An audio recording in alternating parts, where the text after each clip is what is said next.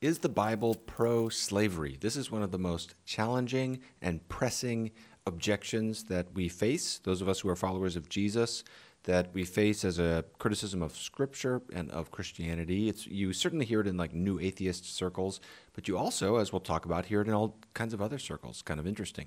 So how should Christians respond to this? One thing right out of the gate we need to be, I think, directed away from is a minimizing of this problem. I think we make things worse for people if we act like, oh, this doesn't even need to be taken seriously. We minimize the concern, something like that. Sometimes I've discovered Christians are not even aware of some of the passages that at least seem to give face value support for slavery, not just Old Testament regulations, but New Testament epistles written by the very apostles of Jesus Christ. Here's 3 examples that I'll put up on the screen. We also have some difficult Old Testament passages to deal with. So whatever else we say, it's better actually sometimes in the context of apologetics to simply say nothing, but to listen and then go study first and then come back, because we can make things worse by minimizing or something like that. Now, in the other direction, some Christians agree that the Bible is pro-slavery. You hear this in progressive Christian contexts sometimes, where people will say, yes, the Bible is pro-slavery, and then this will be used as part of a hermeneutic that often will result in a lower view of biblical authority. You can Google the words redemptive trajectory hermeneutic and do some reading in that way of thinking about things. In the other direction, in some conservative contexts, you'll find Christians who just say, yeah, the Bible's pro-slavery, it's there, you got a problem with that, the problem was with you, deal with it. And I think that response is not helpful either, especially when it's said without any compassion or nuance. So what I would like to do in this video is do my best to defend Scripture against this charge by pointing out 3 problems, or at least complexities, with this charge that the Bible is pro-slavery. Number 1 has to do with the definition of slavery. Number 2 is the principle of accommodation. And number 3 is the book of Philemon. One caveat, I'm not an expert on this. I know enough to know how complicated it is, how much literature there is out there. So this video is not designed to be exhaustive or conclusive, but hopefully it'll be just a helpful contribution for those who may be thinking about this. If nothing else, it'll just cause us to think more about it and realize the complexity of it, if nothing else. The first point I want to make is about the definition of slavery. This is not an answer to the question, but it just helps us more accurately frame what we're talking about. When we read verses like Ephesians 6:5, Colossians 3:22, 1 Peter 2:18, we in the United States and many other places in the West hear this word in light of our own historical context. And so we typically think of race-based chattel slavery, in which the slave is the legal property of the master and permanent property, usually, and lacks any basic legal rights. That kind of slavery is manifestly one of the most despicable institutions ever to disgrace human civilization. It is not what is in view in these texts in the New Testament or in the Old Testament. Now, let me say up front, in trying to make careful distinctions here, this could be taken to minimize the problem. That's not the intent. I want to be clear up front. In a perfect world, there is no slavery or servanthood of any kind, except perhaps you might say the servanthood of love or something like this. But you know what I'm talking about, the kinds of things that we're going to talk about in these scriptures. In a perfect world, and we'll talk about the effects of the gospel on human relationships. So any form of slavery reflects the fact that we are in a fallen world. It is not God's ideal for human beings. Having said that, we need to make basic distinctions between different kinds of, because actually that word slavery can encompass so many different things. The Greek word doulos can be translated slave, but often it will be translated servant or bondservant, something like this. And in the first century Greco-Roman world, it often referred to people who had a surprising level of legal and social status. Now, again, this is complicated, but I think a good case can be made that the vast majority of slaves in the Greco-Roman world were not slaves from birth or necessarily for their whole life or because of their race.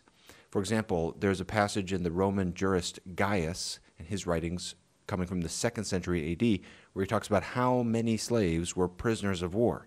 And basically they were made into slaves because they would have been slaughtered if not. Now, again, we're not saying this is all great, but we're saying, okay, let's just understand what we're talking about here first. Similarly, in the Old Testament, slavery was not organized by race. It was organized by circumstance and economics. Israelite regulations freed slaves in the 7th year, the year of Jubilee. You can see Exodus 21:2 for that. There was a command of the death penalty for man-stealing in Exodus 21:16, and many of the passages dealing with slavery are seeking to curb against abuses of the institution.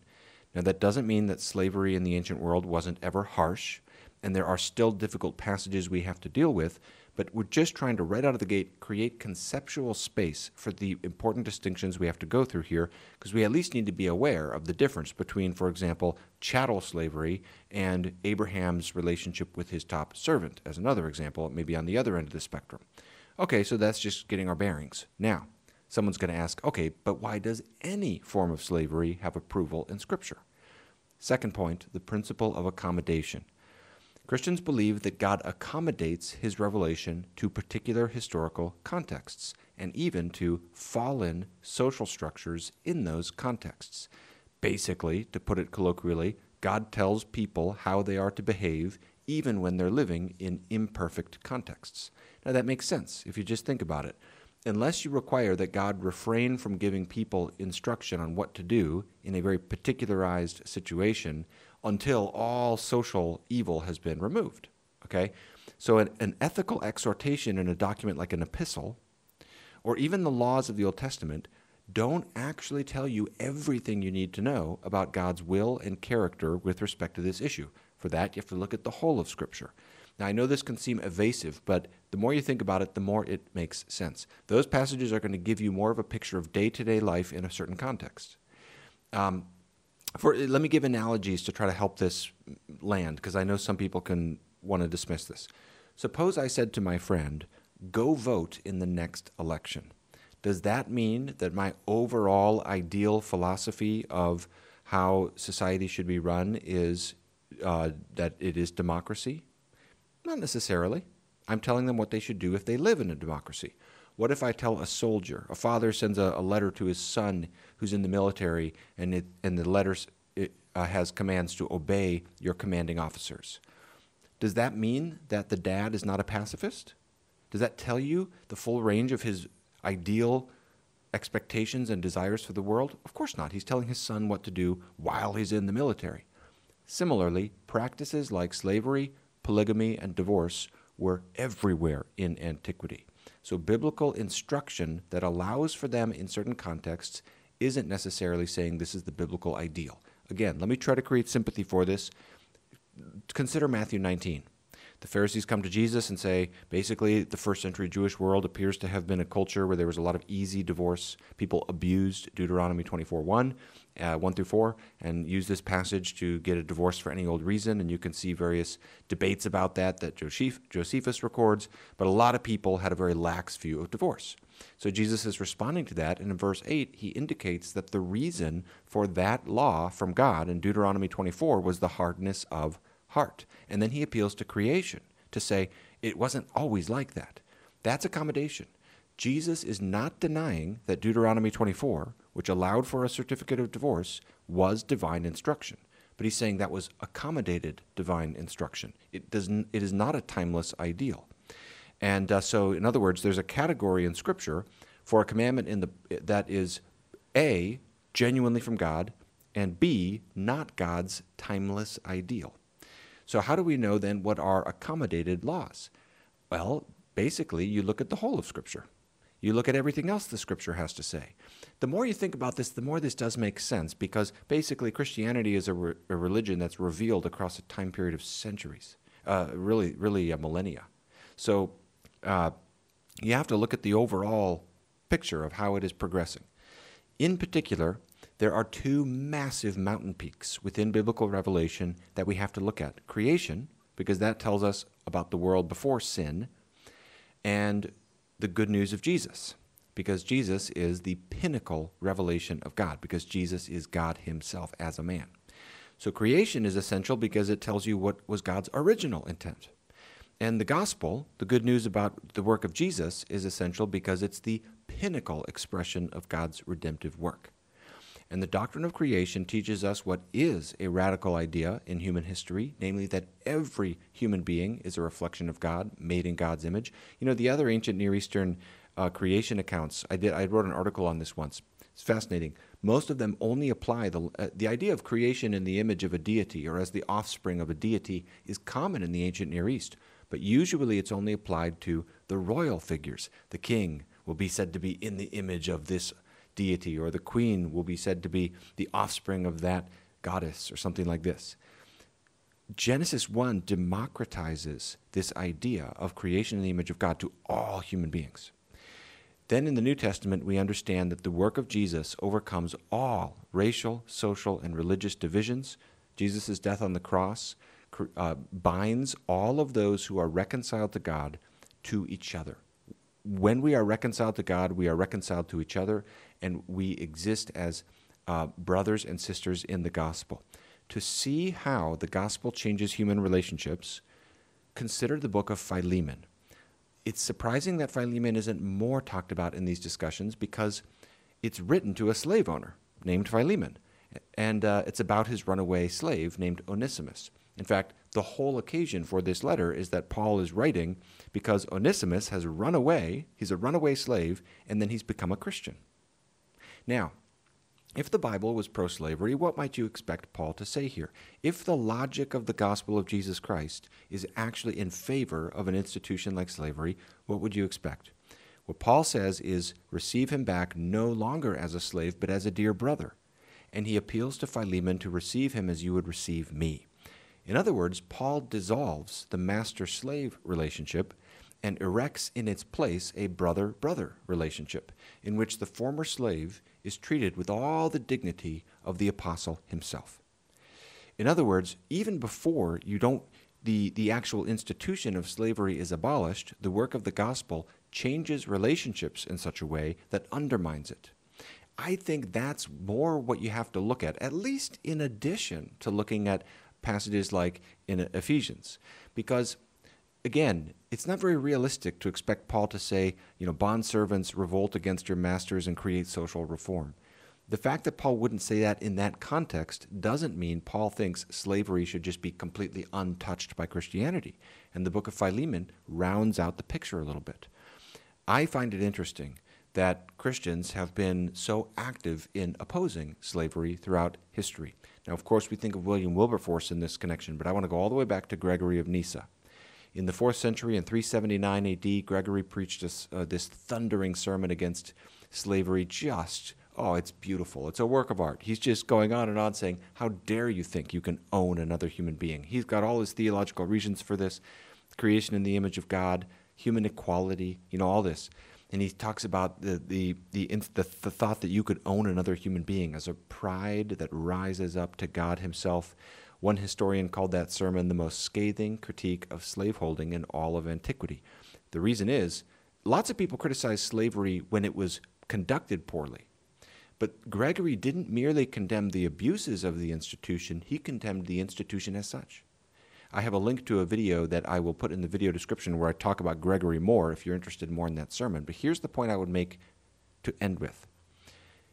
If you want to throw stones at the Bible for allowing for slavery in various ways, even while it does so in a very accommodated way that often pushes against it, consider this question: where did our opposition to slavery come from in the first place? Slavery, in one form or another, was basically ubiquitous throughout the ancient world. We inherit all of these instincts that incline us to think that slavery is wrong, because we believe in things, most of us in the modern West, like human equality. The idea of human equality was not taken for granted in the ancient world. Most human beings haven't just assumed that. Think of someone like Aristotle, who just assumes, of course, we're not equal, right? Where does this idea of human equality come from? And I would make the case that many of the criticisms of the Bible and of Christianity on this score are actually unconsciously borrowing from Christian values in order to make the criticism. Where do we get this idea that slavery is wrong? I would make the case Christianity has been a great influence to that end.